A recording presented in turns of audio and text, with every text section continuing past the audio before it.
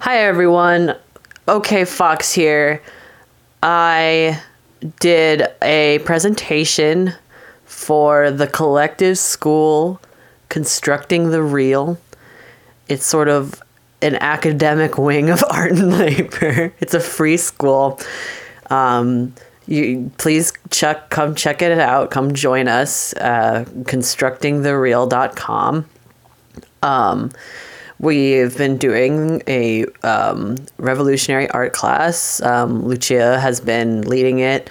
It's really fun. We basically kind of like pick a piece of art that we feel like was revolutionary. We kind of just like talk about what that means. Like, what was a piece of art ever revolutionary? Why we think maybe it was, or and then we're hopefully going to like synthesize a lot of those thoughts into some sort of dialectic, and by the end of it, and really like kind of examine what it means for a piece of art to have some sort of revolutionary potential, and if it's even possible. So yeah, this is about Picasso's Guernica. I hope you guys enjoy it. There's a visual like slideshow component, and I'll link the video segment of that if people are interested. I don't think you need it necessarily, but it'll be there if you want to check out my silly little slideshow. And yeah, thanks so much for supporting Art and Labor. Because of your guys' support, we can do fun little classes and events and keep the show rolling. So I hope you enjoy this weird little talk, and thanks everybody who's in the class for agreeing to be on the feed. I really enjoy our discussion, and I hope everyone else does too. All right, let's have fun.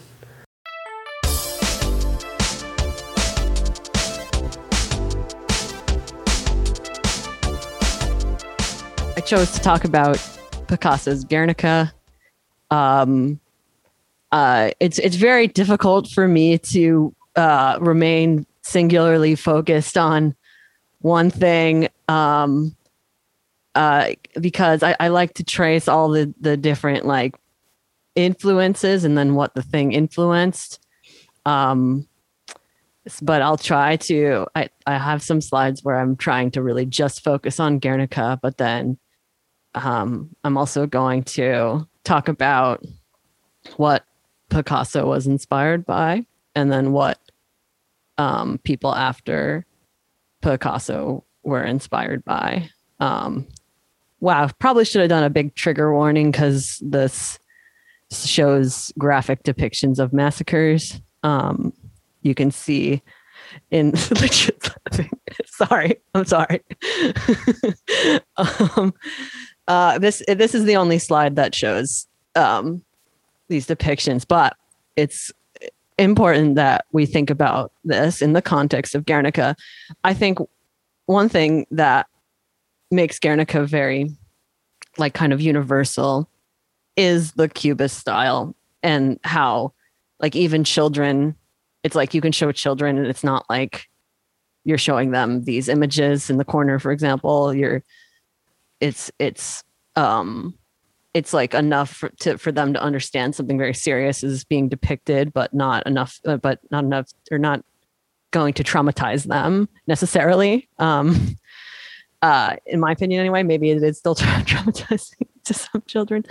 But yeah, so this slide shows Peter Paul Rubens' Consequences of War, which was about the 30 Years' War. There's a great YouTube video I linked to in the end of the show that shows how like Picasso like directly took from this, and I'll display that in the slides in a second. And then this top right corner, of course, is Tony Shafranzi from the Guerrilla Art Action Group, part of the Art Workers Coalition. defacing, quote unquote, Guernica, they used very safe spray paint that, there's a varnish, like it didn't actually do any damage, but there's something very interesting to me about directly, like, kind of refreshing the revolutionary potential of this work that was maybe had a revolutionary potential during a certain war, and then bringing up the revolutionary potential again in a new war. And so that's one of the things that we're going to try to think about while we think about Guernica. And then the other thing, the coffins that I'm showing here, as the caption says, they were offloaded at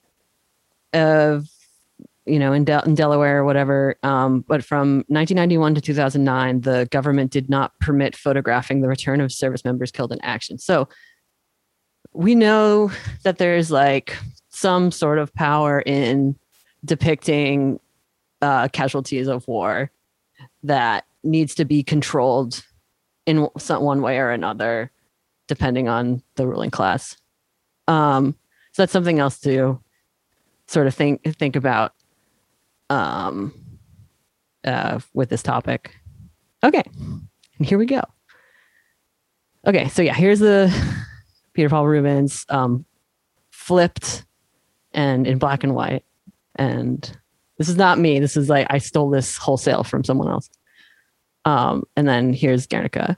So you can see he's using a very similar light source, very similar composition, and then very, very similar symbols.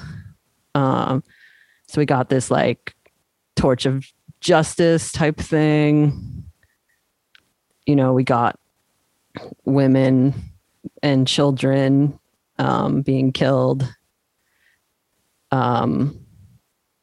Again, like women escaping fires, trying to escape. Here's more influence from Michelangelo, maybe. And then, of course, Goya. Shout out to last week's presentation about Goya. It's what's compelling here to me is the vast amount of art historical knowledge that Picasso is pulling from while he's making Guernica.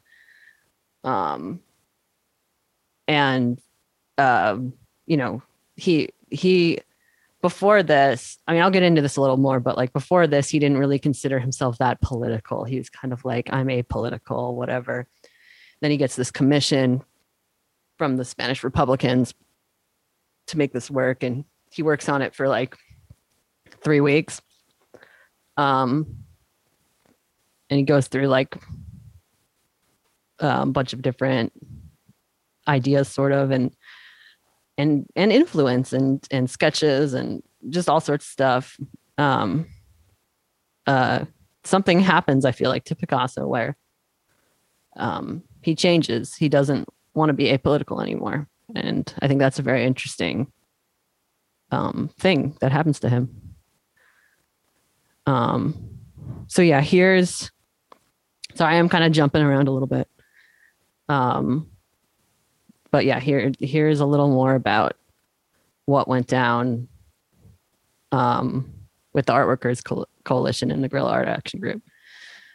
So you can see like there's multiple actions that happened in front of Guernica, not just the lies kill all defacement, but also like blowing up the images from the My Lai massacre and like just like holding them up in front of Guernica, really like putting that juxtaposition forward. Here's a great quote. There's like, honestly, if you're interested in this topic, Francis Fresina wrote this great 2-parter piece called Meyer Shapiro's Choice, My Lai, Guernica, MoMA, and the Art Left. And it's sort of about the new left and the old left in the institution fighting each other. And the different board members and all of their like political affiliations and all sorts of stuff. So he does a really good job of like linking Guernica with Vietnam. But yeah, like he says here, like the painting had been commissioned by the Republican government. The title refers to the ancient Basque capital. The German Condor Legion bombed it to assist Franco's fascist cause.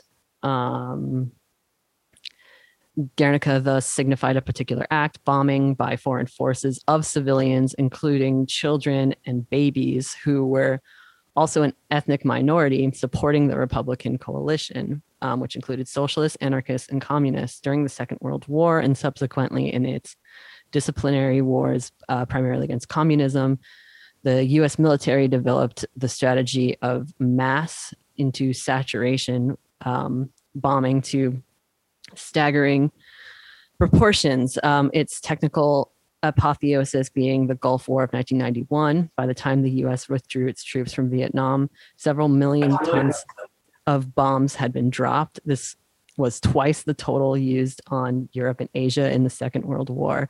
It has been estimated that there were 20 million bomb carriers in Vietnam, but the US did not just drop bombs. During Operation Ranch Hand, 4 million gallons of herbicide were dropped over the countryside. So there's also the famous depictions of chemical warfare happening, all sorts of torture. This torture, of course, continued into the Iraq War and continues to this day. So Picasso, back to Picasso. Here's a fun little Lucia's laughing again. I love just seeing Lucia laughing and not hearing. Hella segue. So yes, Picasso, this quote, art is the lie that makes us realize the truth. Damn, son, where'd you find that? So Picasso in the 20s and early 30s, like I said, was trying to remain apolitical.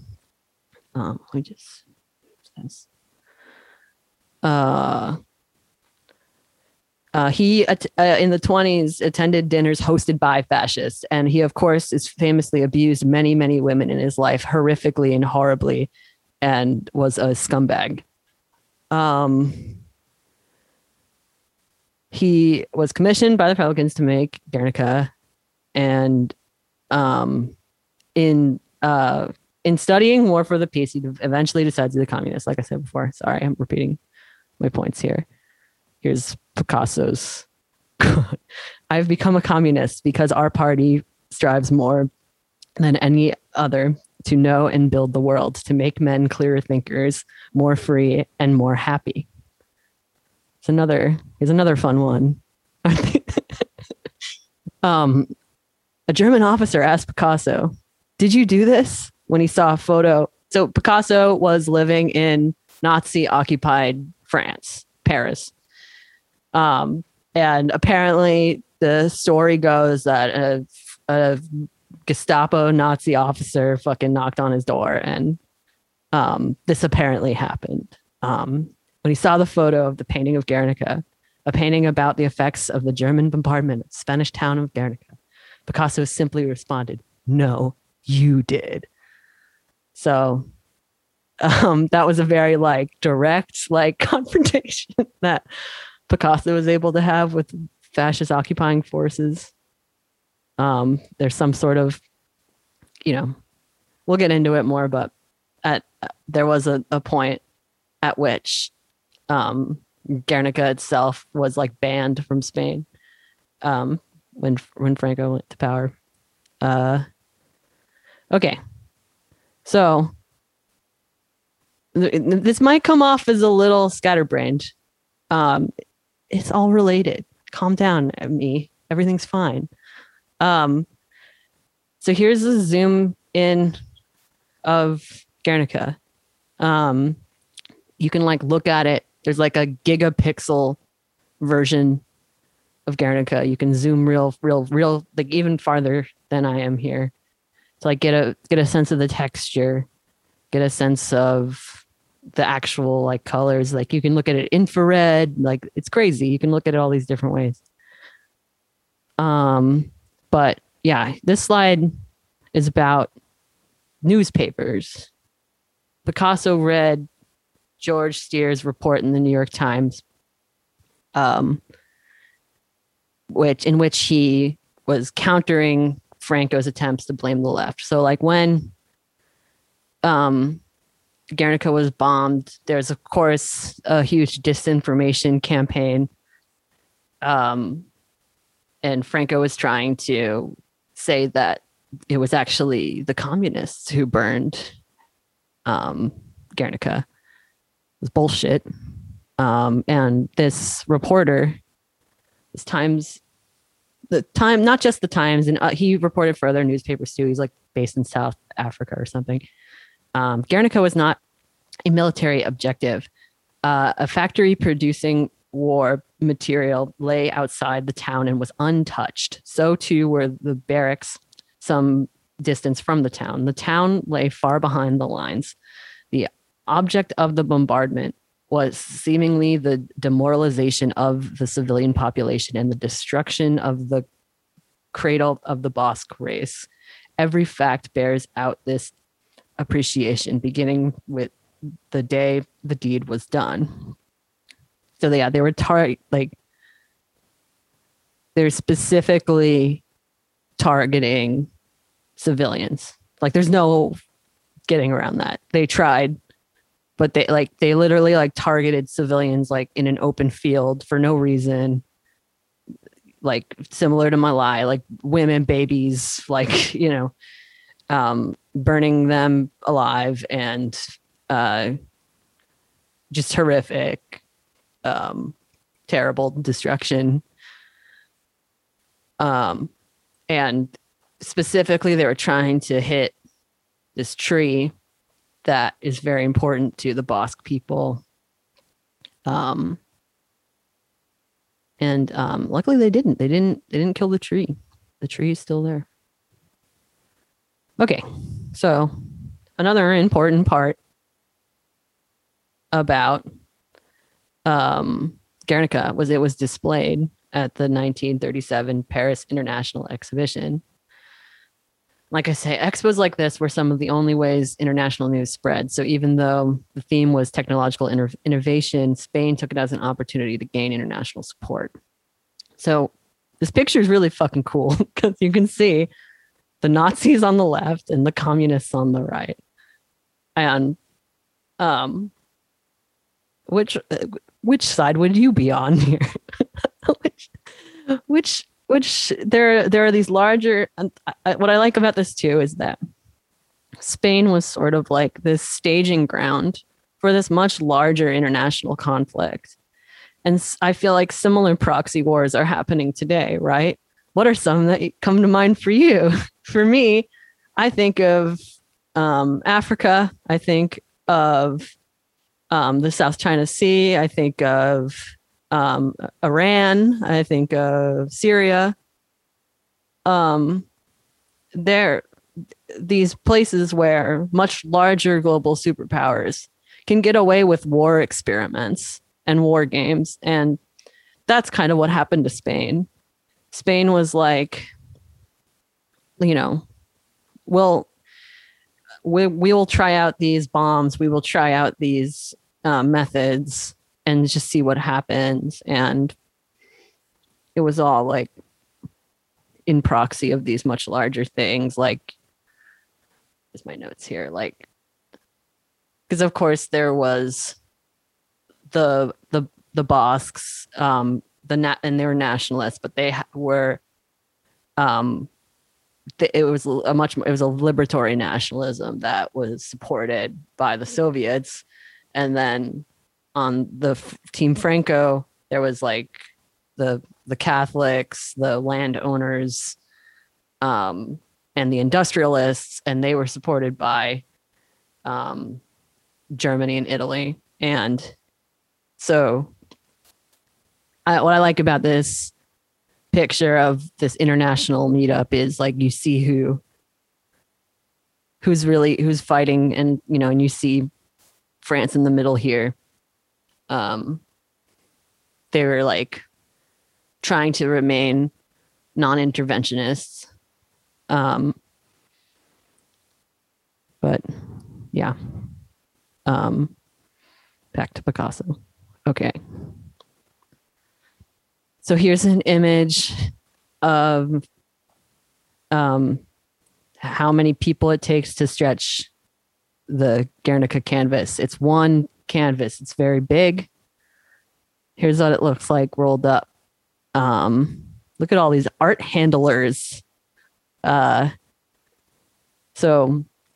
yeah, it's extremely large. It's that's like something that makes it very compelling immediately. And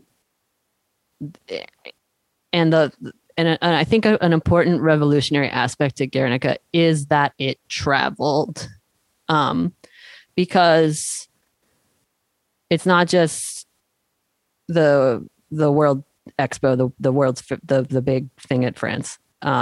Here's a picture of Guernica being hung outdoors, which I also think is very interesting.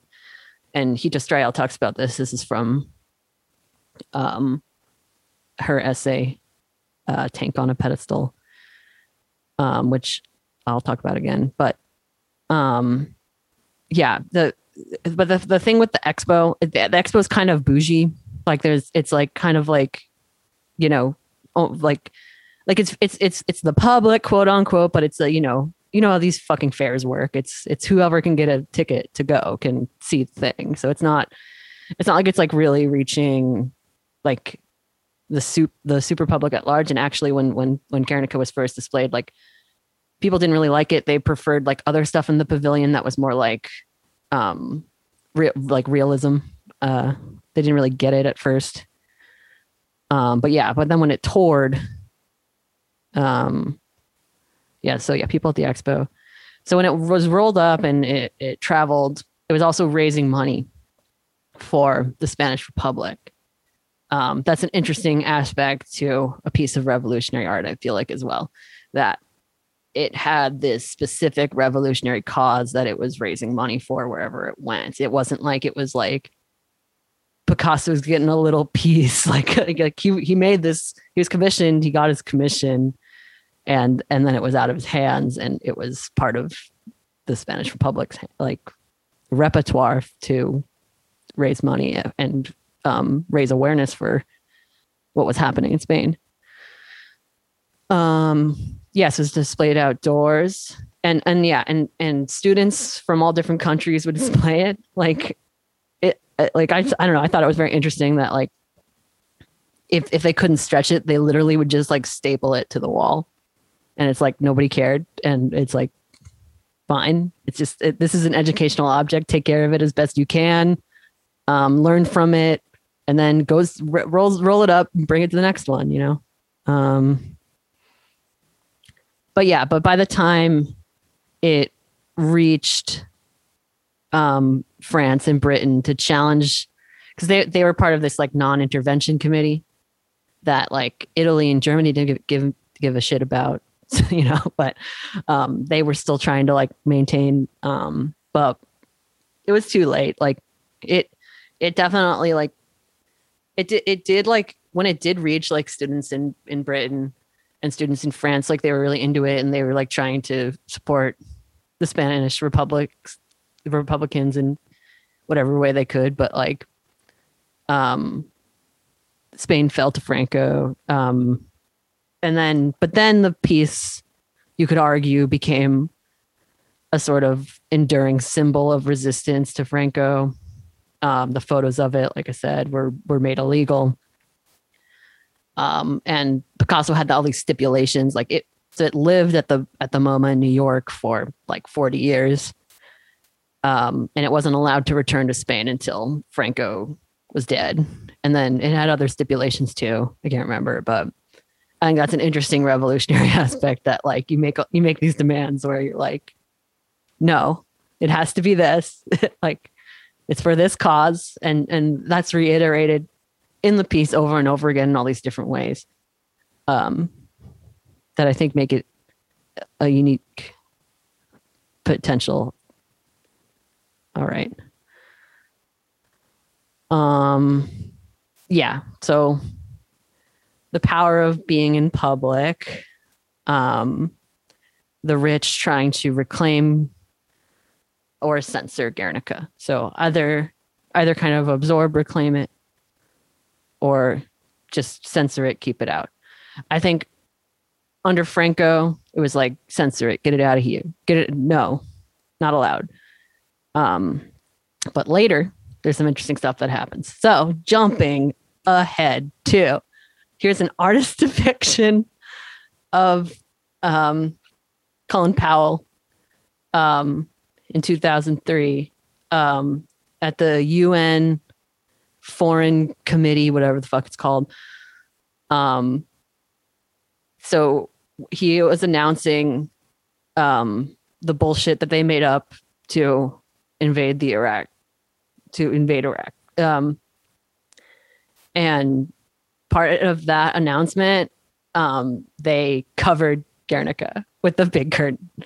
So that's what this artist depiction is all of the like war criminals like covering Guernica. I just love it. I wish I had the real resolution. So yeah, here's from 2003. Guernica cover-up raises suspicions. As Secretary of State Colin Powell presented evidence to help UN ambassadors decide whether or not to go to war against Iraq, there was one important thing they did not see: Pablo Picasso's Guernica. Because could you imagine the optics of, hey, we're going to war, and there's this big depiction of war behind it. Yeah. Okay. And then check this out. February 2021. Tapestry replica of Picasso's anti-war masterpiece Guernica removed from United Nations headquarters after 35 years. Oh, I failed to mention that. Yeah, the Guernica in the UN is a tapestry replica that Rockefeller had commissioned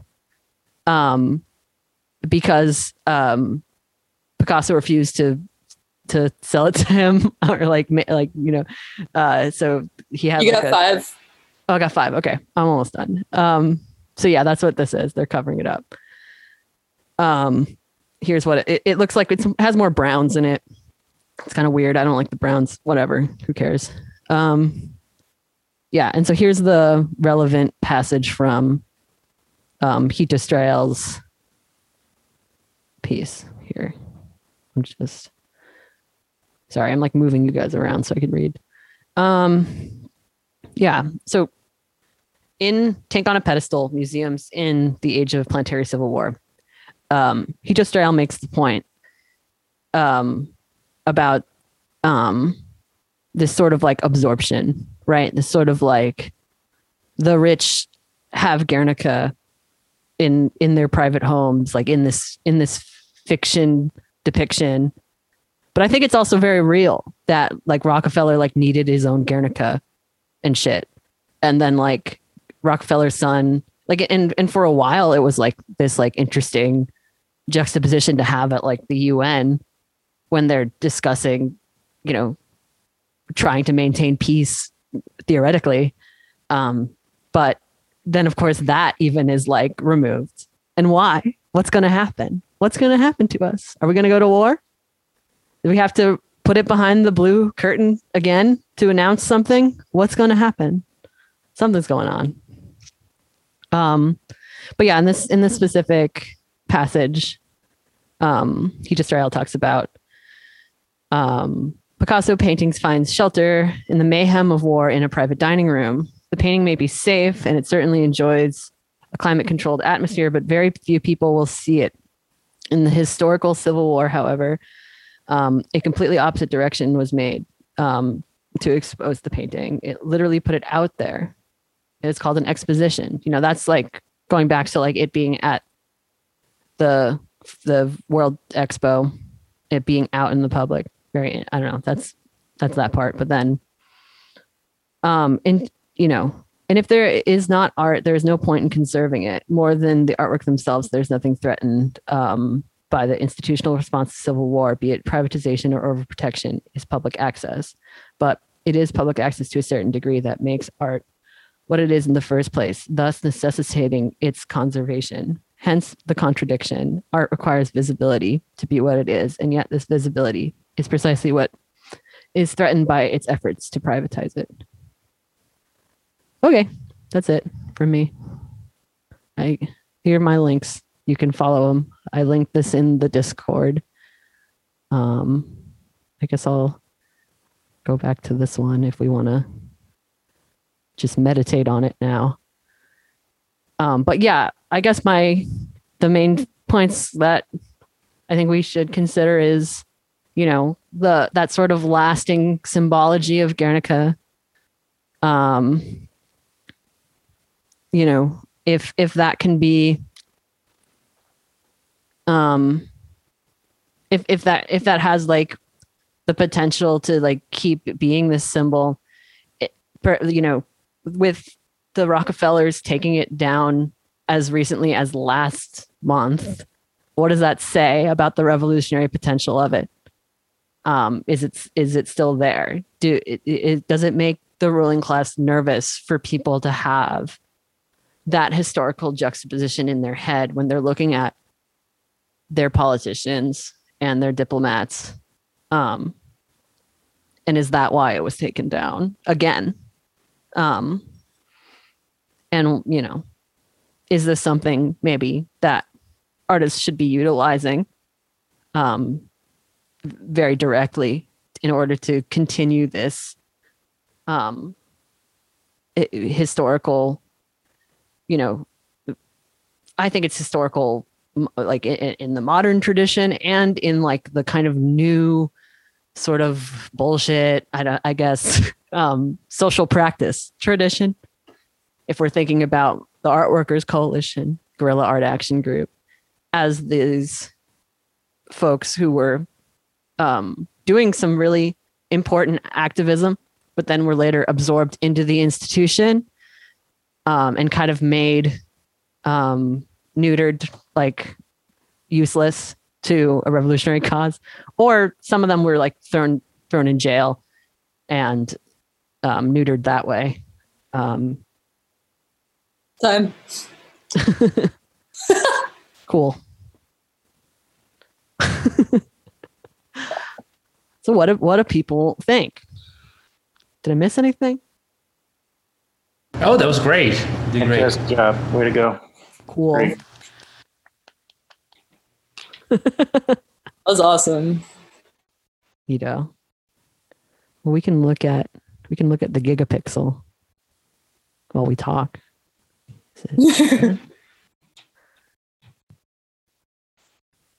I'm still sharing my screen, right? Yeah. Yeah. Cool. Yeah. Oh yeah, let's take the guided tour of it. I can see ultraviolet light. Wow. Cool.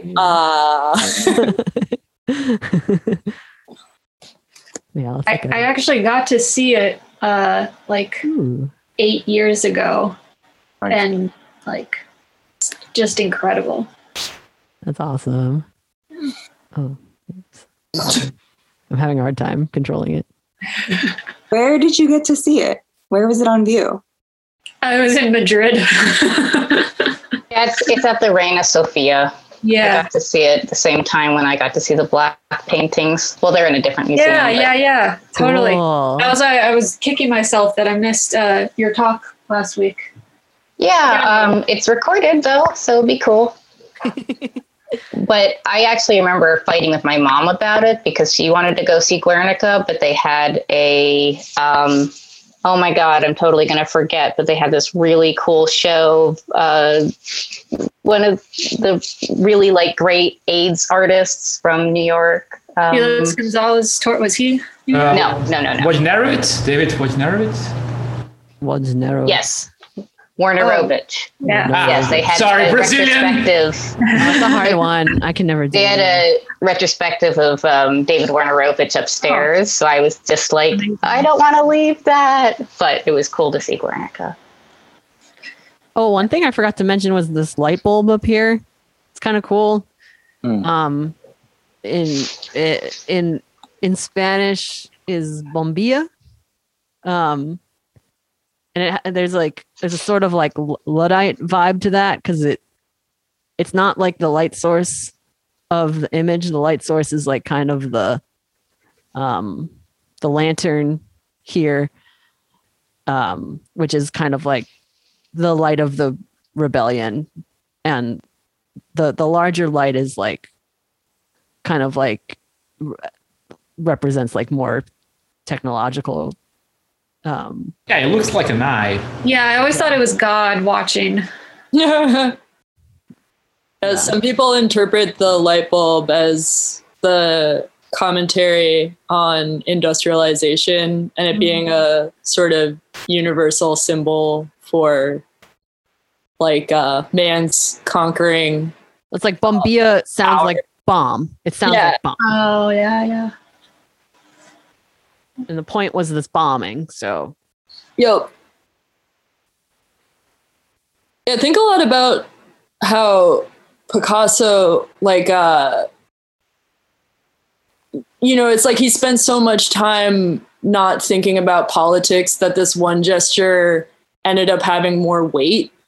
Because he kind of goes back to being apolitical after this, too.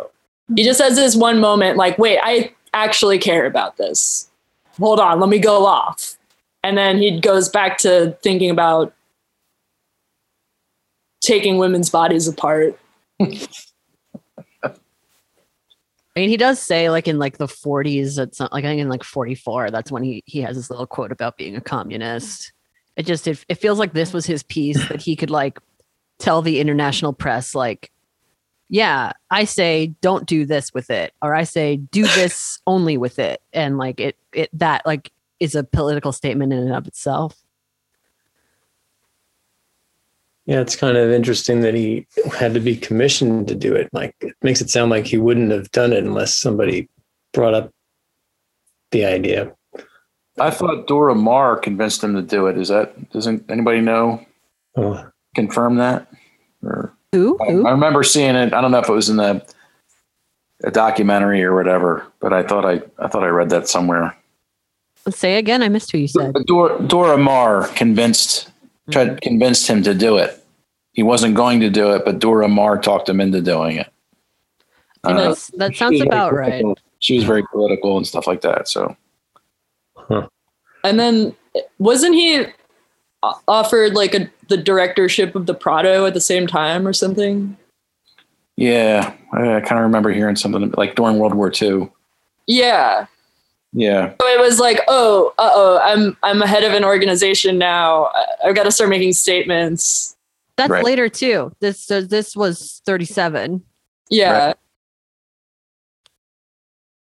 He also did a massacre in Korea, which I don't know if anybody is familiar with that one. It's not as strong as Guernica, but it's still pretty intense piece. Yeah, he was definitely thinking about this, and like the Art Workers Coalition where they were like writing letters to him, trying to get him on board with their demands against the conservatives on the MoMA board. Oh, cool. That's really interesting. I didn't know that. Yeah, the piece it's in my links, and I'll post it. I'll post the actual PDFs in the Discord if that's easier.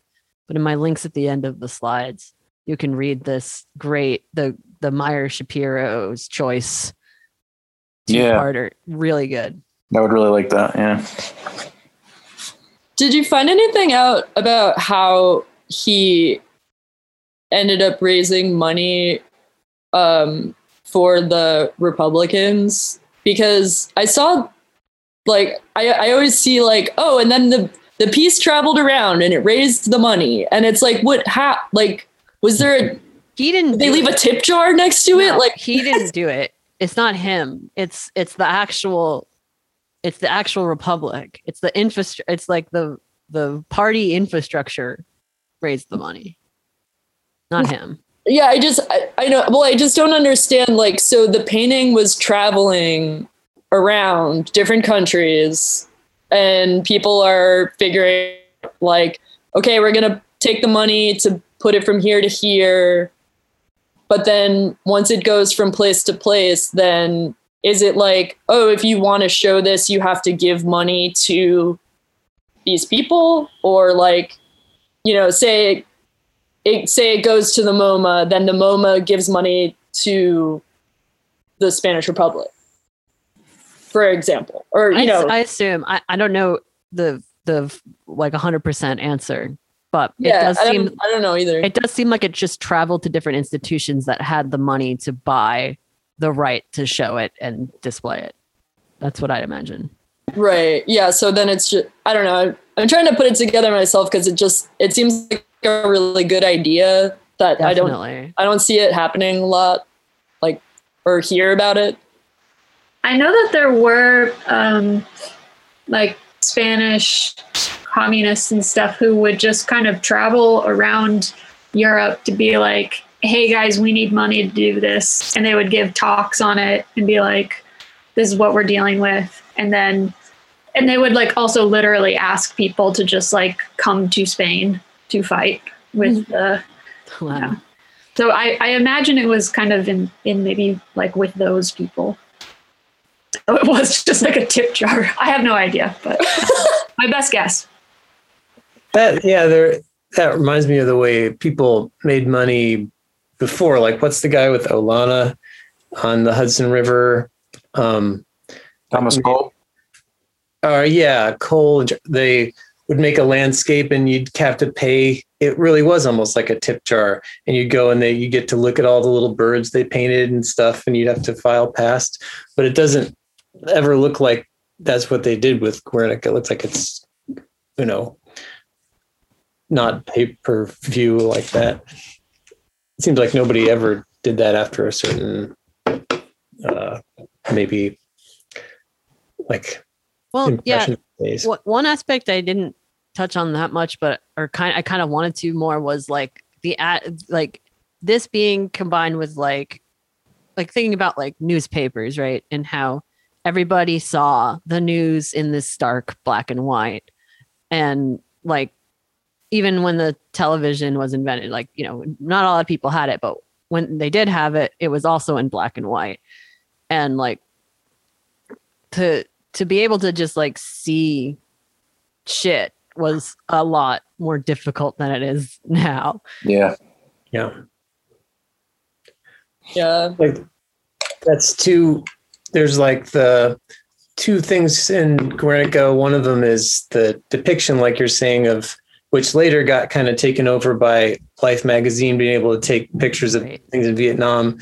And then the other side is that, you know, this, you know, artist that's considered the most forward-thinking person. So if he thinks Franco bombing people is bad, it must be like an opinion, like an influencer kind of thing. Influencer. Picasso was an influencer. Yeah.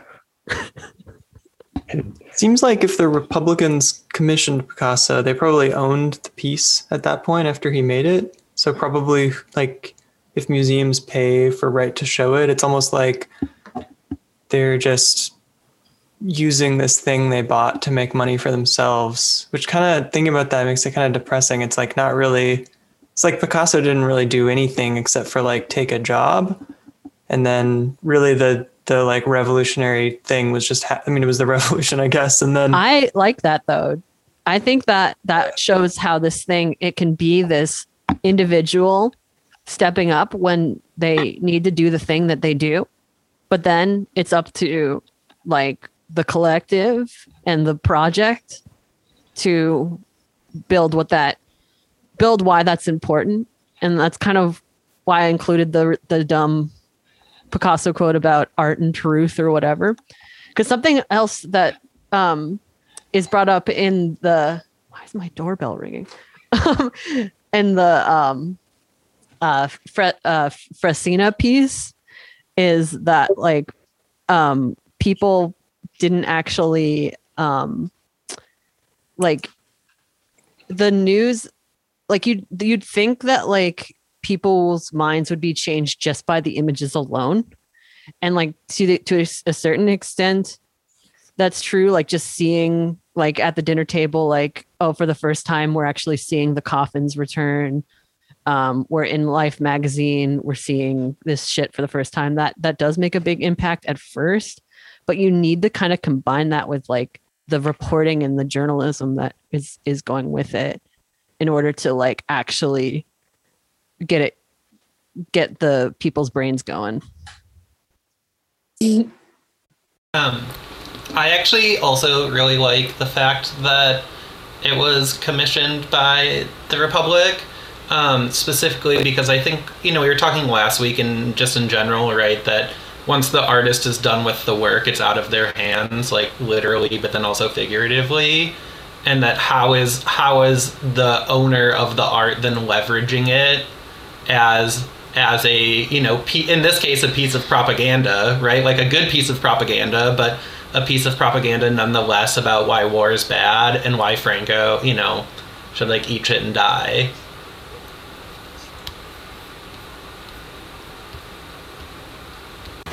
Yeah, I think why I have a negative reaction to it is it just feels like it takes the agency away from the artist. And obviously, as an artist, I sort of associate myself in that position. And so you think about like, what does that mean for what you can do? And it's like, well, I guess you get really famous and then get paid, but hopefully by the good guys. I don't know. I mean, it's not totally depressing, but it does reframe it. It doesn't feel like it's an act of, doesn't feel like it's a revolutionary act in some ways on Picasso's part. Go on. I don't know. I was gonna say, it just feels like if you're painting something, there's consent involved. That if you're making something to be viewed, it's going to be recontextualized no matter what, and that's kind of just a part of the practice. Yeah, I'd say like the revolutionary potential is always in the art, not in the artist. And it's more like, yes, your work is gonna be appropriated because it's what the culture industry does. Even if you have a revolutionary form, like the work doesn't update itself, so capitalism will find a way to get it. But even then, there are ways where like, it's about, I don't think art can change a person, right? It's like it can push certain buttons and then the person does the work to change themselves according to whatever the art made them realize. So even if it's appropriated, we just talked about David. I'm close to him. I'm gonna call him David. We're friends. So David has that famous picture where he has the jacket he used during the AIDS epidemic. Like, if I die, don't bury me. Put my body in the steps of the FDA, and like it was used as a cover for U2, like the most liberal shit possible, like Bono Vox, and you can think like, yeah, this is inescapable. But if someone looks at the cover and then tries, okay, what's this? And then reads after that, you might just go, neat, U2 cares a lot about people and gay people, rad. Or you can like actually go and see like David's work and how he was really like about trying to make queer people have a decent living and things like that. So it depends on how the person takes it, but the revolutionary potential is there, but it's just a potential. And for it to be realized, the person has to do the work, I think. And that's regardless of the artist's intentions. I'm still really into the Rockefeller reproduction as a tapestry that's then shown in the UN. That whole 35 years. For what? 25 years? For 35 years. For 35 years. Until last month. Yeah. That whole aspect just makes it, I don't know, that much more powerful and important seeming. That's not even what the intention of Picasso was or the intention of the Spanish Republic. And he didn't want to sell it to Rockefeller, yet Rockefeller wanted it so much he had a tapestry made of it. And then somehow that ended up in the UN for 35 years. Like, that's crazy. Yeah. They must have really seen a lot of potential in it, I guess. Well, and then it's almost like it has these eyes that can see morality that, like, it's like, oh, we've got to hide it behind this curtain because if it sees the war crimes that we're doing, it's gonna like smite us or something. You look at that horse's tongue and you're like, I'm not gonna make that happen again. Well, right, yeah, that it's simultaneously a piece that the rich and powerful want, but simultaneously they can't be observed by it when they are exerting their power over others, right? Like, so what is that, like as a piece, it's doing both of those things at the same time. Yeah, that's something that I really I really liked about the presentation is this tension between when the object is revolutionary and when it's like just like a really famous painting. Like, I feel like it vacillates because there's something, in like the Hito sterile that it's like, if it's just in some rich person's house, then it's just a really famous painting, and whatever revolutionary potential it has, whatever ability it has to reach people is just not there anymore. And then it's just a Picasso painting. And, I'm thinking about that with like someone like Rockefeller wanting it and just being like, oh, it's an important Picasso painting with probably not all that much care about what the context is around it. If we want to get Walter Benjamin with it, the aura of the original work is said to have this luminous quality that almost puts a reflection, like you see yourself when you look at it a little bit, and that's something unique to it that this remake tapestry couldn't capture. For example, they used the lead white. Yeah, and he used actual like house paint. Lead white is really reflective, and then all of the blacks are supposed to be matte in contrast so that you can see in the figures. Yeah, exactly. I have the dove up right now. You see the dove is like almost completely in black. Save for this one little streak. The reproductions of the work, it's like, yeah, that's like its own like potential. Like, if we want to talk about like, say there is like a piece of art that like has like a really interesting like revolutionary quality, and it like becomes a poster that's everywhere, that's like sent everywhere, and everyone's like, I love this poster, I love this meme, this is my favorite meme. and it's like, wow, did you know facts about your favorite meme? The original meme is owned by Jeffrey Epstein and lives in his island, like, whatever, like something like that. Like, that kind of gives an interesting quality.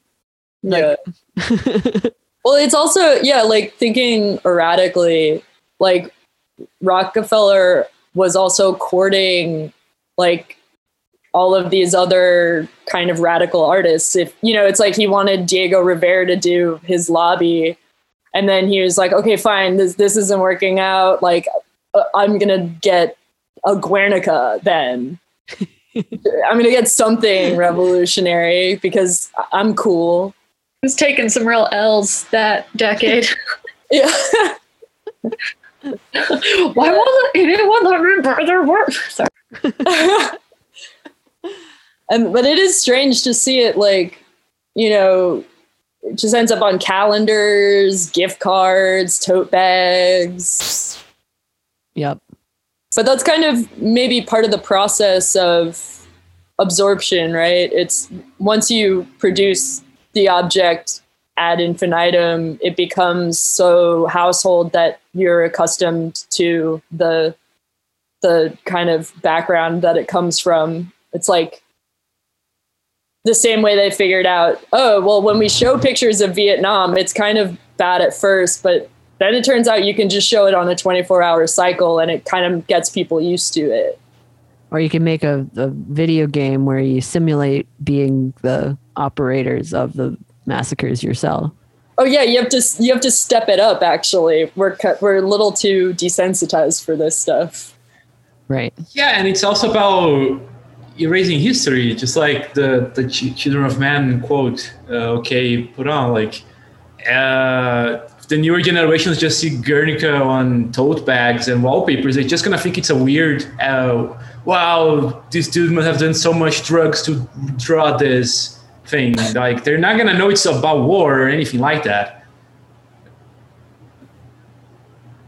It's tough. How many people does it reach, though? How many people are like, what is this? I'm going to look at the Wikipedia. Because the Wikipedia is pretty extensive.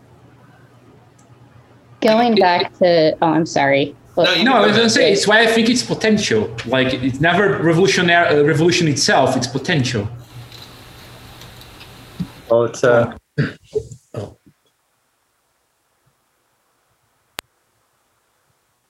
Ari? Ari's going Oh. No, I was just saying what Lucia was saying was making me think of the Sontag regarding the pain of others, and just this, just definitely the idea that like when we start having these visual records of war and pain, that, the question if desensitization is even really a thing, if that's actually what's happening when we're being bombarded with these images.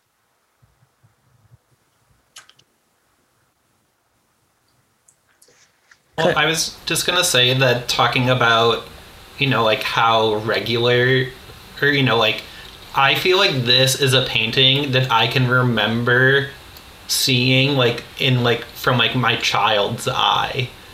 Like, I can picture this painting, like, and I feel like I have a really horrible memory, but I can picture this, like, without seeing it.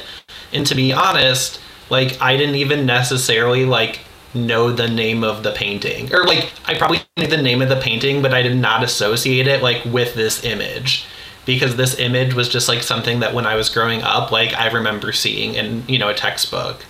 Like, it's just like, here's a Picasso, as opposed to, like, here it is tied to the history of, like, what it's depicting.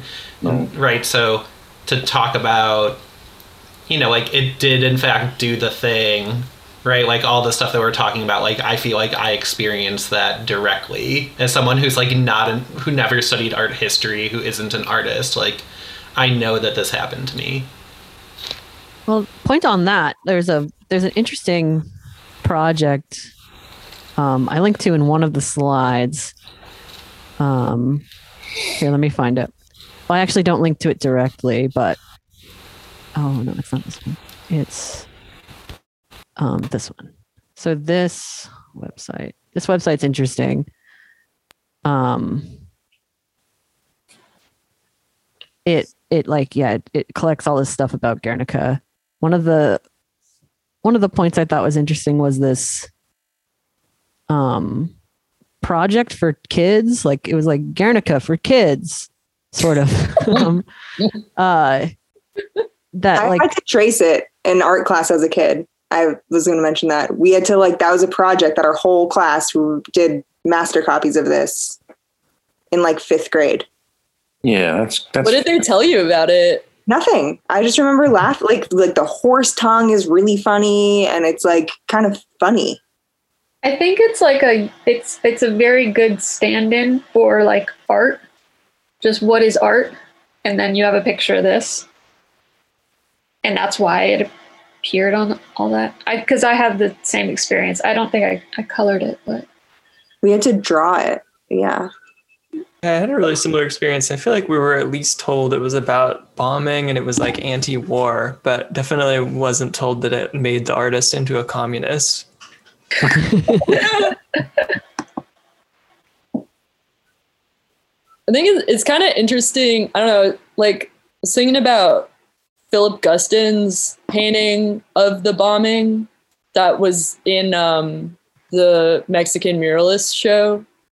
And it was just, in contrast, it was like this really small Tondo painting that was just this like kind of radial blast image. And it was like, you know, this big. And then, yeah, I don't know. I guess I keep thinking about the scale of this and just sort of like how, I don't know, how funny it is that you have to combine all of these elements to make the statement, and that it's not just about the imagery, or it's not just about like who's being taught it or why or when. It's like, I don't know, that's a half-baked thought.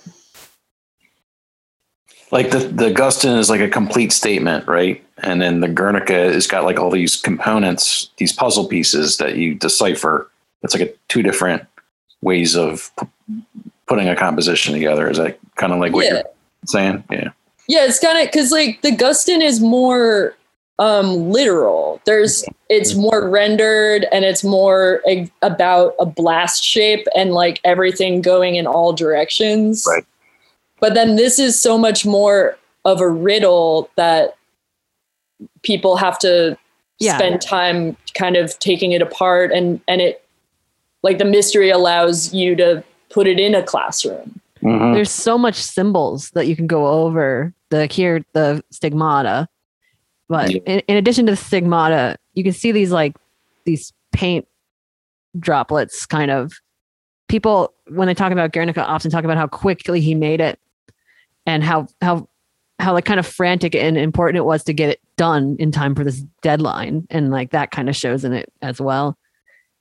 But yeah, there's all these symbols. Like there's the because this is the soldier, and the soldier is of course like, oh, you're Christ-like because you sacrificed yourself for your homeland, but you failed. You know, your sword is broken, you're dead. But maybe there's this like poppy of hope that's like kind of ghostly next to you that could be some potential in the future. So many there. Yeah, there's like there's the bull and the horse, which is interesting because like he thought of himself as the mentor, but then in this painting of a full bull, it was, people say maybe it's supposed to be Franco. Yeah. Or like the bull is fascism and the horse is supposed to be what you're relating to. It made me think he has a lot of self-hatred.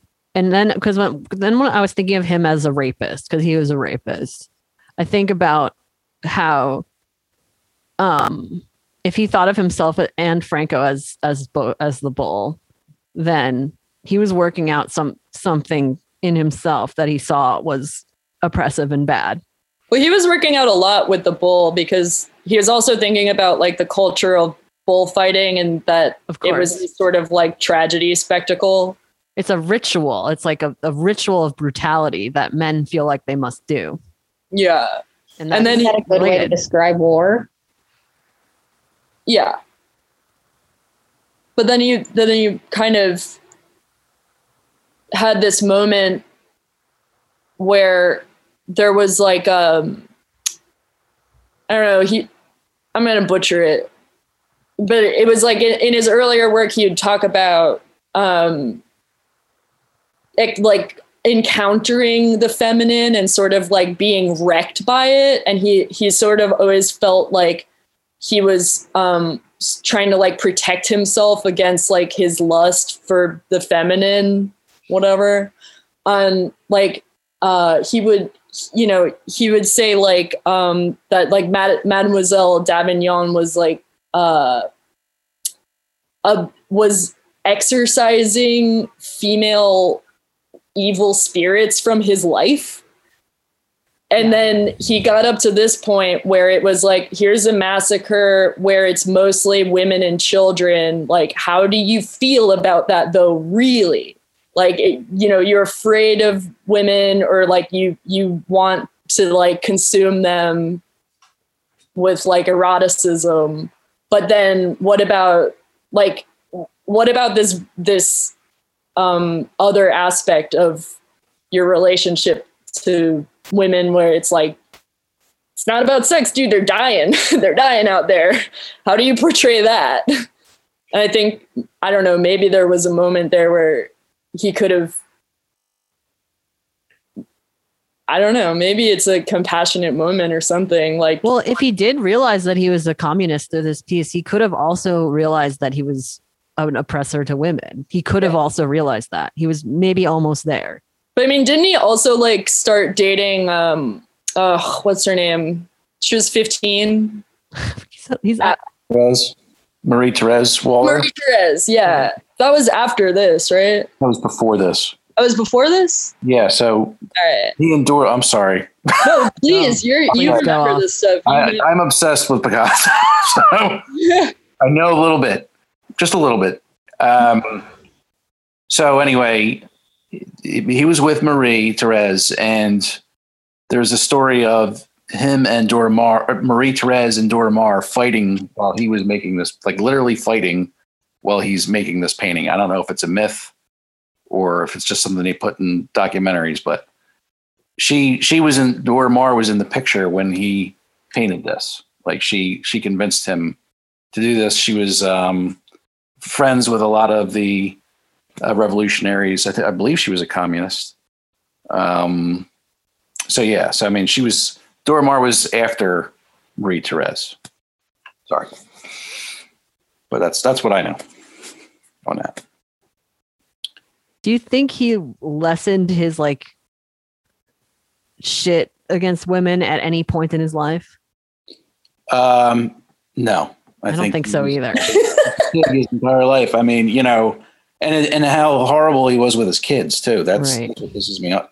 Again, he's like one of my favorite artists, but he's a pig. I mean, it's like it's tough to reconcile. You think, well, back then, a lot of men were pigs, but that's not really an excuse. And a lot of men were bad with their kids too, but I don't know, and he painted himself as a minotaur as well. You know what I mean? So like touching on what Lucia was saying about the bull representing him trying to deal with his anger towards women and, the mythology of that. And he painted himself as a bull many times. Yeah. So it's interesting from that perspective. No, of course, the matador is supposed to kill the bull. Right. Yep. And I'm thinking about the bull. I mean, there's the Minotaur myth, but I actually go to the myth of Io, where Zeus turns into a white bull so that he can seduce her.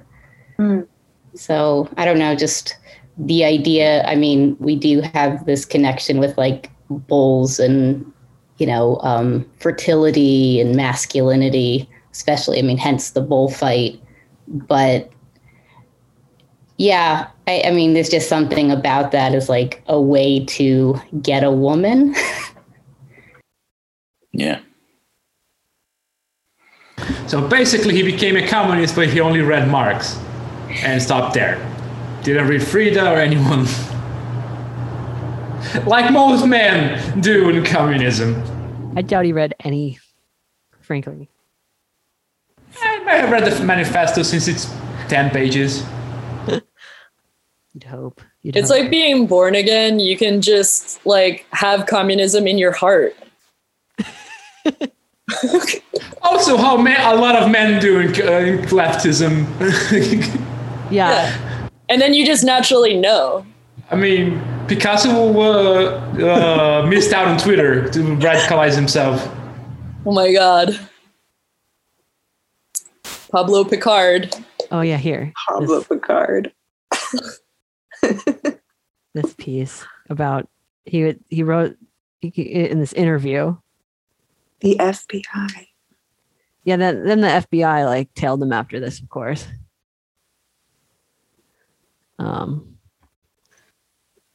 Yeah, it's just some shit I found about. I mean, isn't that good in a way? Like a political party is like, it's supposed to capture people who do. Does every single like if the party gets big enough, does every single person need to read Capital? Or is it just like, this party is for my freedom and I'm just going to go for this one because it's the one for freedom and freedom of all oppressed people. So sounds good to me.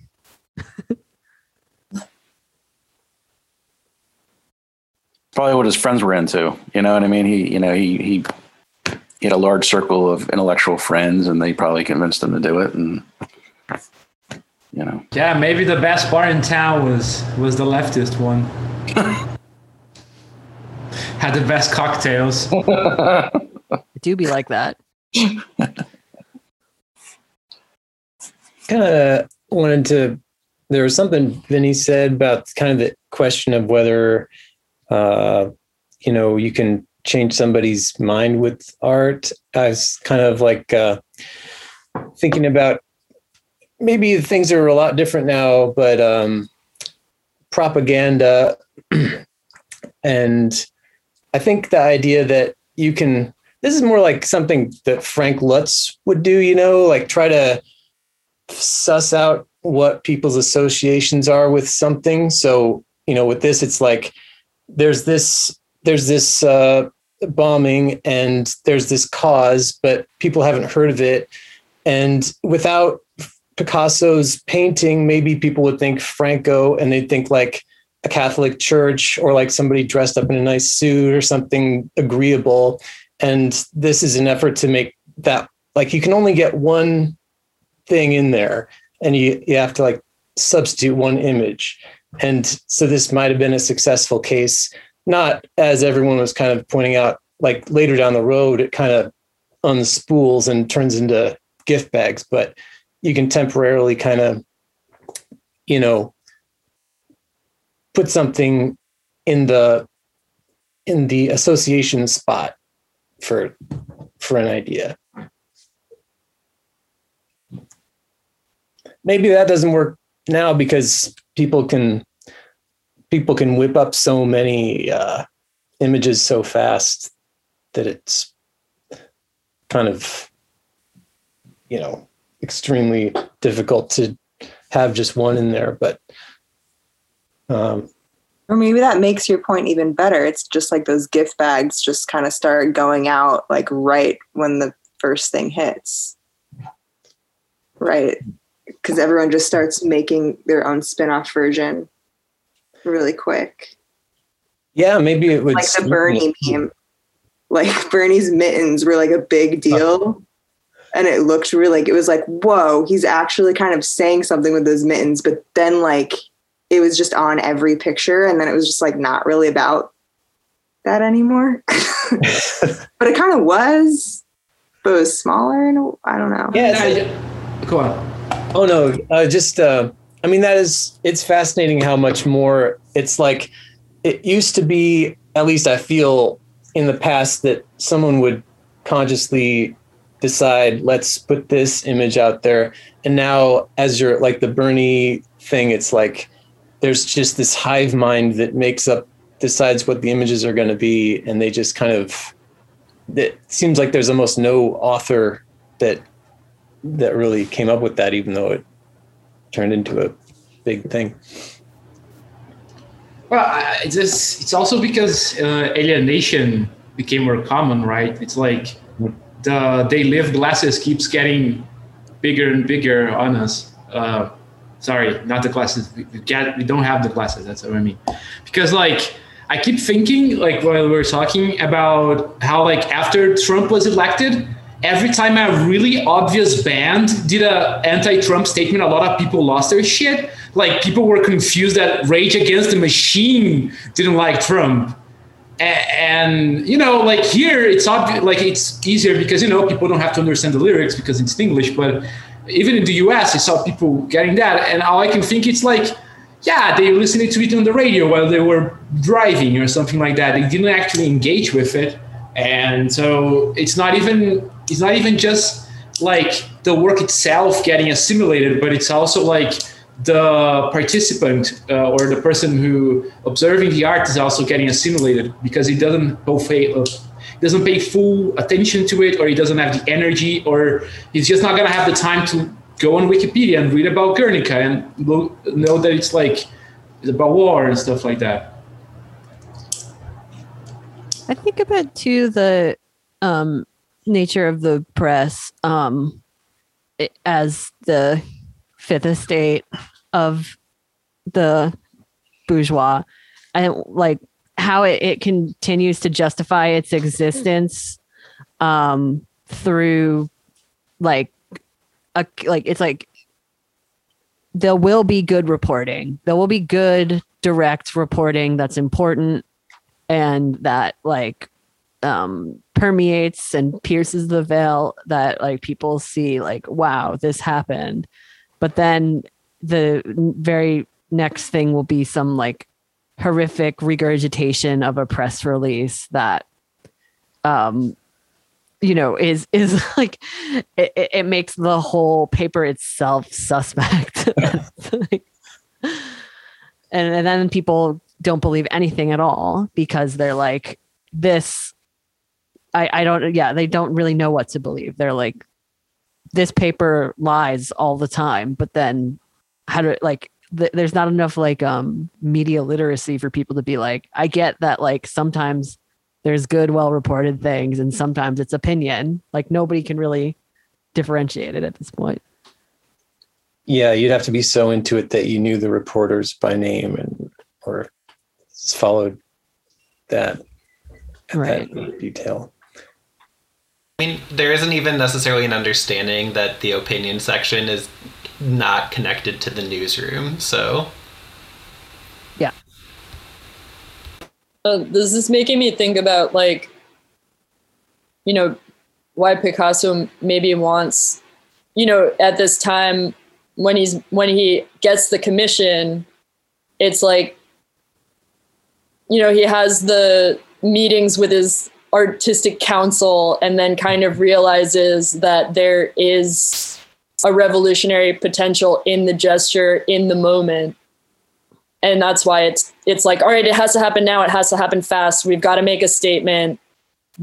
Everything is aligned. And, obviously afterwards, it doesn't really matter. And that's why you can roll this thing up and you can staple it to stuff. And, whatever happens in the educational route isn't as important as the fact that it was done, because that enabled the conversation to coalesce around the action. Yeah, I think it shows how strong or weak the party is at that point.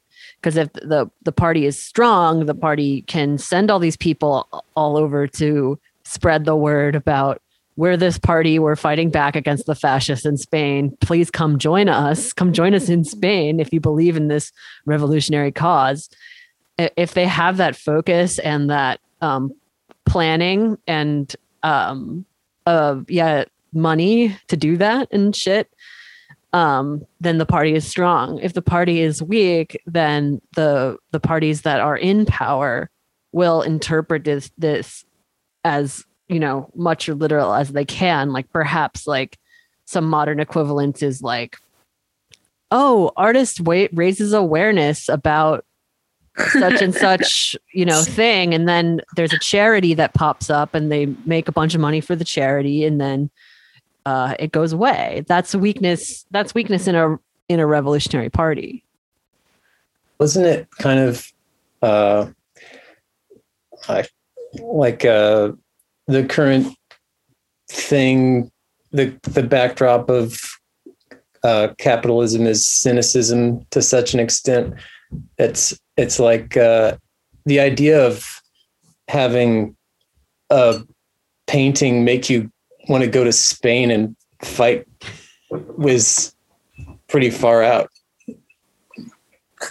The influence of it, yeah, from that perspective. It's really good.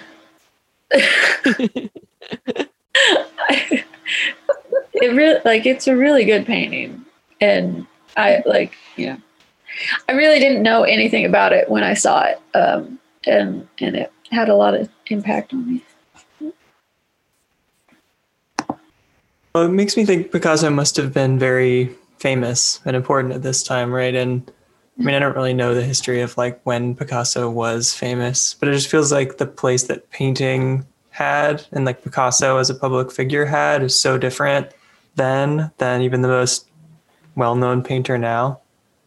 Because I mean, to me, it seems like more than anything, what is so important about it is the kind of like voice that it gave and like the lasting effect of that. But so much of that seems connected to the fact that, Picasso is still the artist that, every child learns about. And so.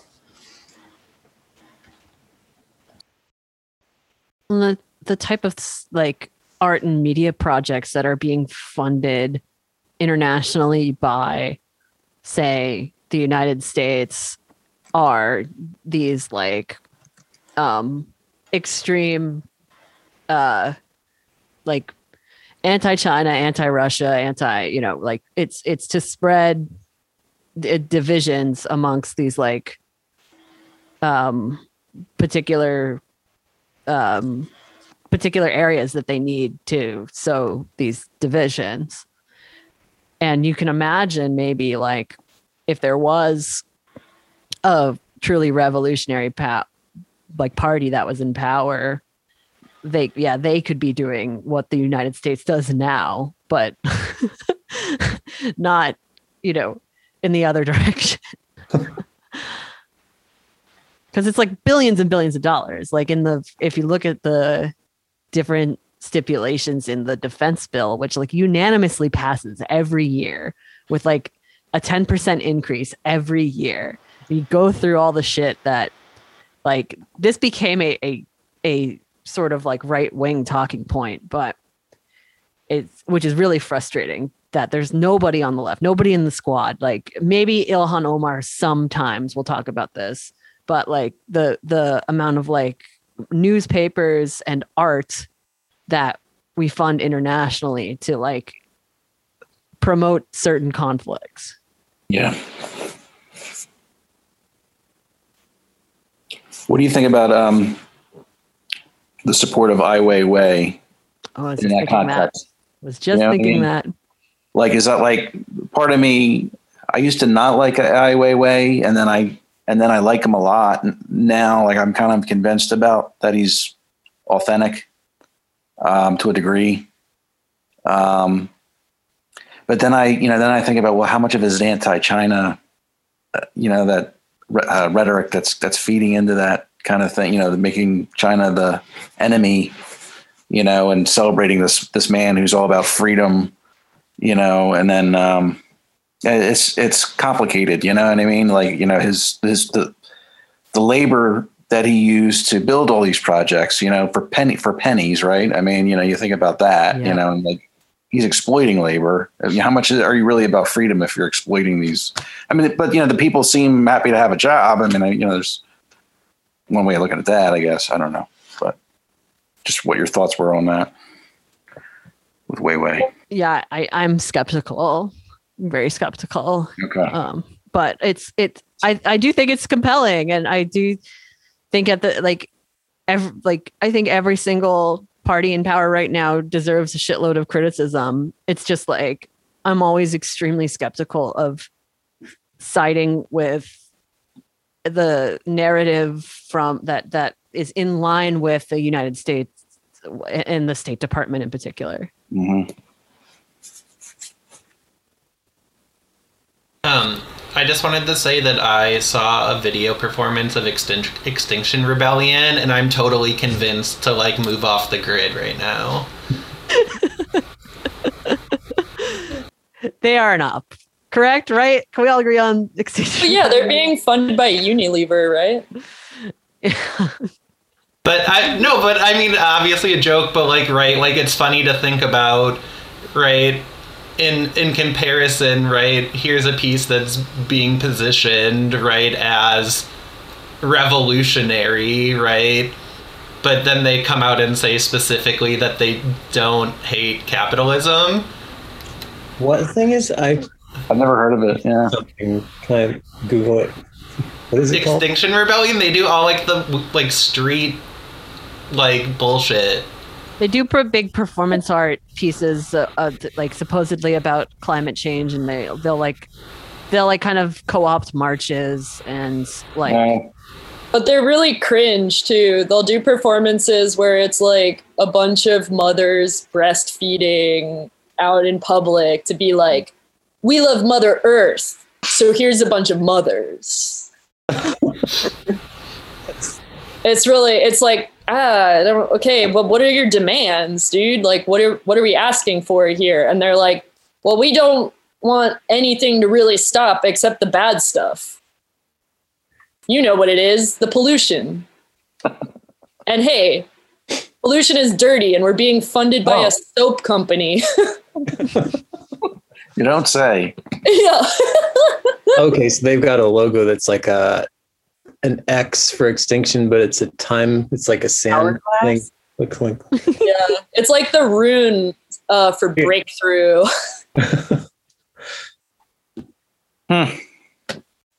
What, are they funded by Unilever? Yeah. I don't know. Chumbawamba reference. Yeah. Unilever white as washer. Yeah. I mean, there's a lot of weird shit like that. There are these like, Radio Free Asia, Radio Free this, like the Falun Gong, like fucking Shenmue, like all like this shit. Like there's direct lines of like the type of art that the ruling class wants to push to sow certain divisions that are beneficial. Yeah, it's really convenient to use a spectacle to break apart a more comprehensive platform of demands. Like, everyone can agree that climate change is bad. Mm-hmm. So if we just now mix this potential for, I don't know, life-saving efforts with whatever is going to be a profit incentive, then, I mean, you're technically going to have to be for the profit as well as the good thing. So why not? It's like in capitalist heaven. There's this brand of eggs here. They have two options of eggs. You can buy like brutal treatment of chicken, and the one, if you buy this one, this is eggs from chicken that they are free and they are eating just grass and they're getting happy. If you buy this one, which is more expensive than the brutal one, maybe we'll just do that. That's here too. The cage free. Yeah, that's I didn't know how to translate it, but yeah. Yeah, pay for us to stop abusing animals. And then grass-fed. I don't know what else they eat if it's not grass. Chicken feed. Yeah. Other chickens. Oh, God. Oh, yeah. Well, see you, Kevin. Bye. We hit the 90 minutes, so if anybody else needs to dip, that's cool. I'll probably dip in a bit, maybe at 10.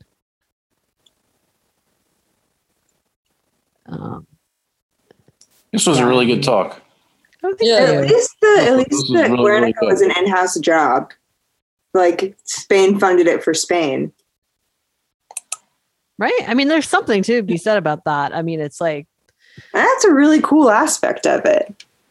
That's actually, I feel like, one of the more revolutionary aspects of the piece, other than, like, the imagery. Just the way that it came into being is really explicitly revolutionary. Yeah, I'd like to know how the proposition was worded, because it seems like they didn't know what they were getting,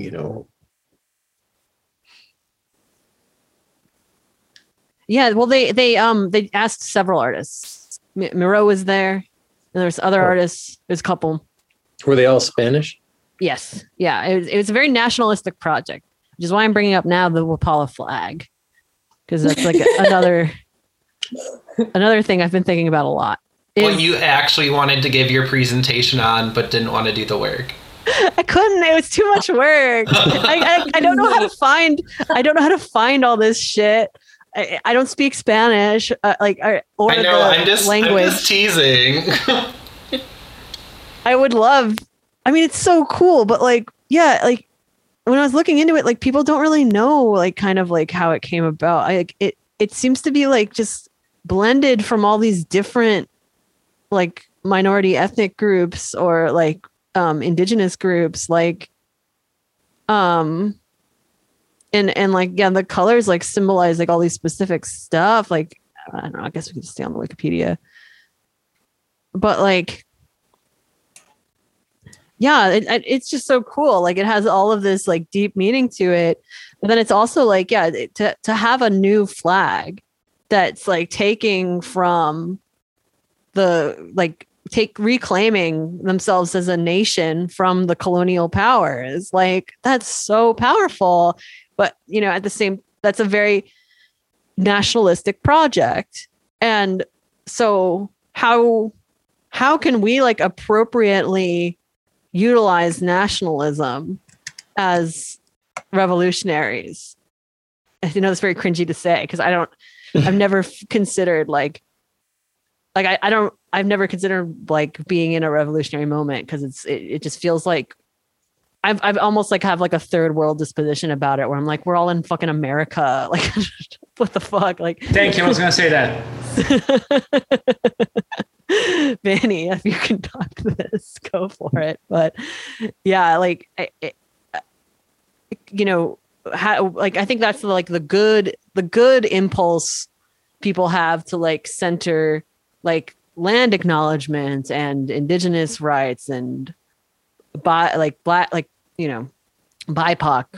Black indigenous people of color, that's the good impulse there is to do that. But then how to empower those movements or tie them to the larger working class in America is very difficult.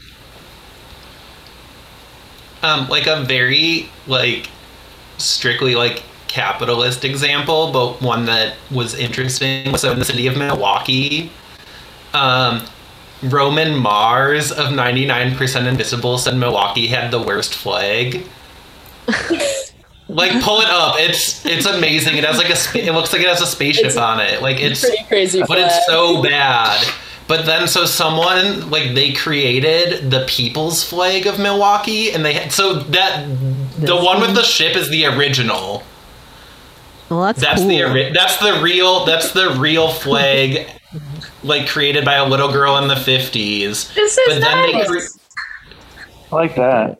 It's got so much going on, though. Yeah, red face, fucking shield or whatever going on. The red face. It's got a flag inside the flag. Yeah, it's incredible. Cool. It is fucked up, but yeah. But so there was that's the official flag of Milwaukee. But then the one that looks like the Corona logo is the people's flag of Milwaukee, which was some guy who was really upset that Roman Mars said that Milwaukee had an ugly flag, and he's like, you know what? I'm a graphic designer, and you're right. Flags are really important because it's how we derive identity. And my argument was always name 3 city flags. Right? You can name Chicago and Washington D.C. because they just have red stars, and that's about it. But so they got really into this, and then came up with the people's flag, which is not an official flag. But then they started selling merch with it, and it is flown a ton, over in Milwaukee, and it's just it's so goofy because it's to what end? right? Like to make some guy money for selling like socks that have this logo on it. But like there was talk of making a campaign to have this replace the official flag, but I don't think that ever went anywhere. They should put it in the background of the official flag. So like yeah, like put it in there as well. And then that's the flag. Like, replace the red face with Yeah. That's stupid. I love that. But just you talking, specifically, the idea of, flag is representational and iconography or whatever. Like, this is like a real example that I watched in the news for like 3 years, and it makes all sense. sucked. Because like if you look at these other flags that are, and they talk about it too in this like these other indigenous groups were making similar flags that were like slightly different, and then like the Wapala was supposed to like kind of literally weave all of them like together in like this kind of harmonious way, and that feels a lot more like a people's flag to me than just some random graphic designer being like, this is like having like a contest, right? We have a contest, and then we're gonna vote on the best one, and that's how we determine which is the people's. We had an online vote. Like this is like grounded in That's too dangerous though. Yeah. Like, remember when the Olympics had like a contest for the flag, and then someone just did the dude opening his butthole, like subliminal message. But is the Wapala like it's not nationalist, is it? It's just kind of. I would say it is, and I'd add that any flag is nationalist, including gay flags and trans flags, and. Yeah, I guess I thought of it in the same terms as like the gay pride flag. But that's a form of nationalism, and my original point is that the Spanish Republicans had a nationalist project that they were pursuing, Yeah. And that was like an aspect to them gaining support. Yeah, I guess like I feel like it would, like if it was, yeah, never mind. I don't know. Yeah. This is making me think of like One Piece. I mean, just because like it's, obviously it's lighthearted fiction, I guess, in comparison, but I don't know, I'm thinking of the episode where there was like the doctor that said that he was gonna make like rose petals, like cherry blossom petals, bloom in this like icy tundra, and then that his flag had these petals on it, and the flag just didn't have any meaning for the entire arc, that they were talking about this mystical, impossible thing, until finally there was an action that everybody saw, like, yeah, that flag. It's like, all of a sudden it has meaning when you experience something together around it. So, you can make any kind of graphic design that you want, but it's about what you go through under the flag or with the flag. Yeah, I guess the flag seems more as like a shared struggle, like what you're talking about, or like the Pan-African flag is like decidedly not nationalistic, because it's not about any one of these nations. It's about a collective struggle. But I think that synthesis needs to happen. And it would be great if you could like do it both at the same time. If it's like And that I think also to me is what's interesting about the Wapala flag is that it is kind of doing both at the same time because it has all these other like meanings and symbols in it. Yeah, it's used in Bolivia, but it's similar enough to like other indigenous struggles that it can take on an international character. Yeah.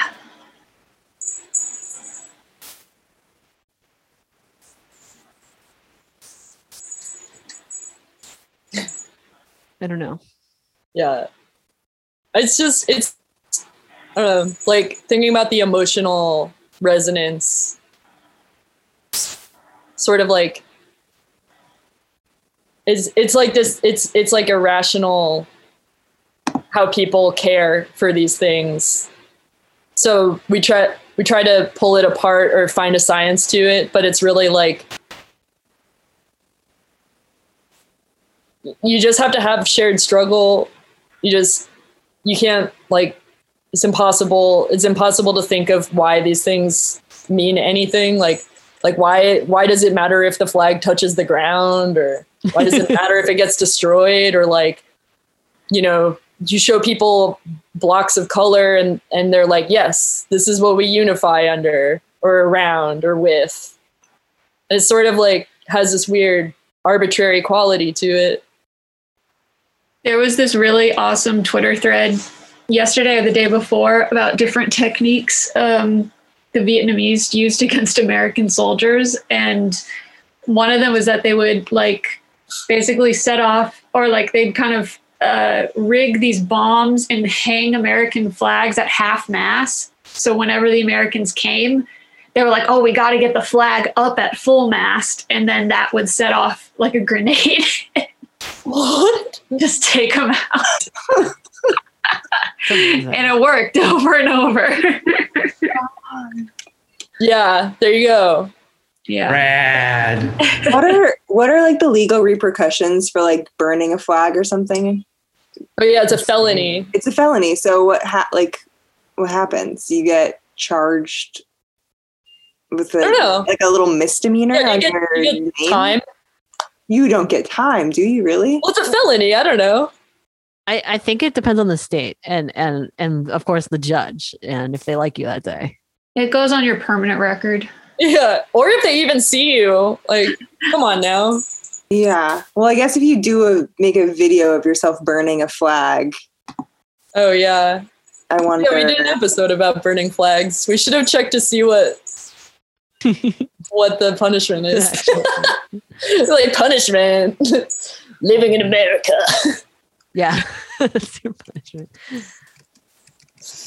Just to bring it back just a second to the hanging in the UN, right? So like, because when you had mentioned that we were doing this week last week, I took a peek and I had seen that the canvas was taken back by Rockefeller, but like that's in the Security Council, like, right? It was hanging in the Security Council, right.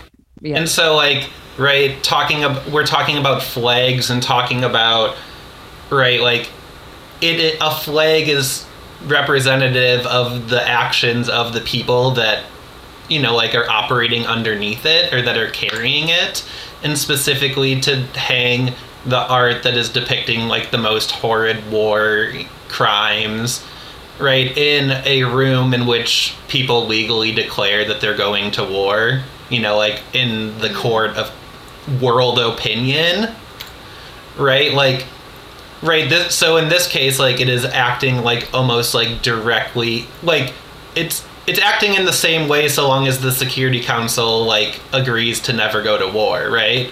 And the moment that there's a decision to go to war, right, under false pretense with Iraq and needing to cover it up, that would be no different than covering up a flag on your shirt, like, like to say like, oh, I'm not part of the US, or like covering up your badge, right? Like, I'm not a police officer, like I'm not doing this as part of like under my authority, but I'm doing this, in spite of.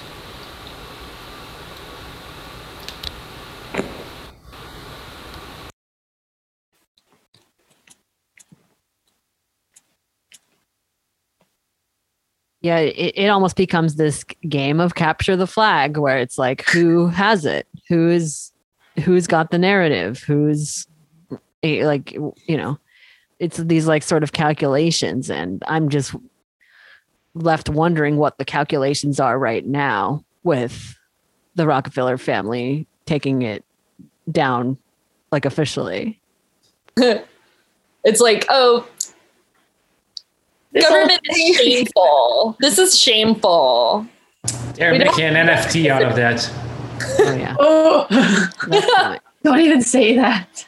Sorry. You're speaking it into existence. Oh God. I don't think I need to will it in existence. Oh yeah, Tulpa, no. Apparently, you can get a year of jail for flag. Prison. Yeah, here I think you get 5 or something. Damn. Whoa. Oh, jeez. Yeah, but I could see how like that's a difficult thing because to synthesize with like, because like and why like in the United States like it keeps coming to a head around like police brutality, because like so many people have just been completely brainwashed into believing that the police are the ultimate like patriotic protectors, and like to believe otherwise is completely un-American, and therefore this is evil, and it just it just continues to sow these like deep divisions. Like to me it's like abstracting like other relationships around class sometimes, where it's just like, oh, you've just bought into this like police bullshit because you like happen to know a cop or have one in your family. It's not really like anything more than that. And so part of the way I feel like the cops are trying to adjust on like on the liberal end is to, be a kinder, gentler and just expand like who that includes. Like, so they just hire more Black people into the cops and like try to show that way that like, yes, we promise this is all one nation. This isn't a nation divided by race. It's, yeah, sorry, I'm sort of ranting, but go off. To me, it's like it's indistinguishable. Like to fly the American flag outside of your house, in particular here in New York City, it means you're pro cop. Like it's pretty much indistinguishable from the thin blue line, and you often see them paired together. Yeah, same here. Here's more you're pro-military, not even cop.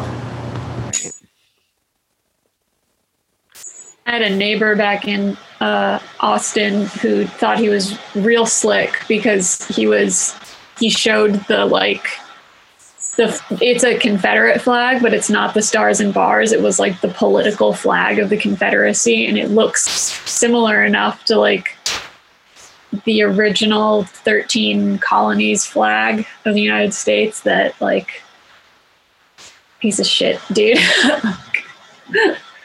What?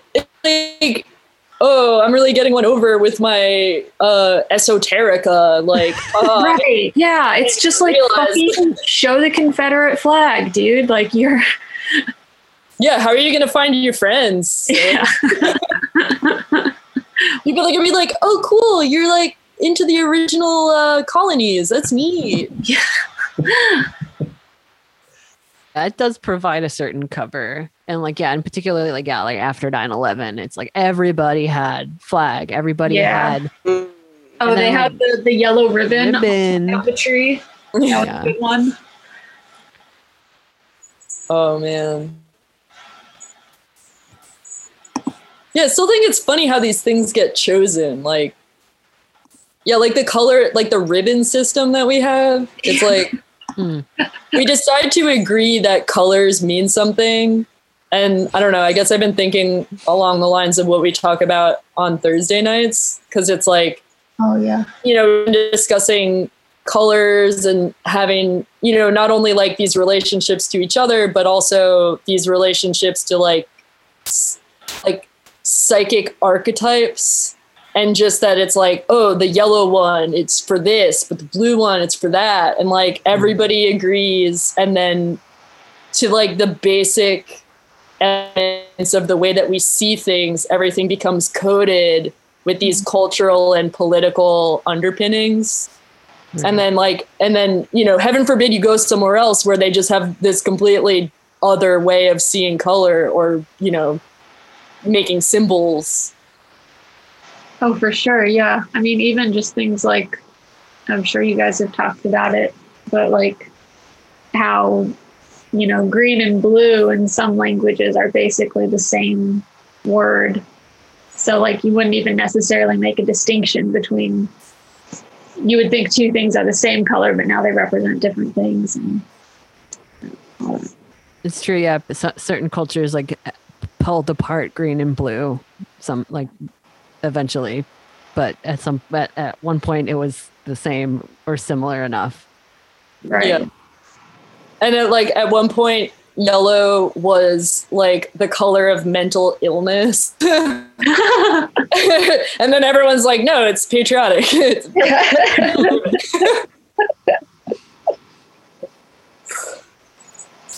I'm going to press And stop. pink was a man's color?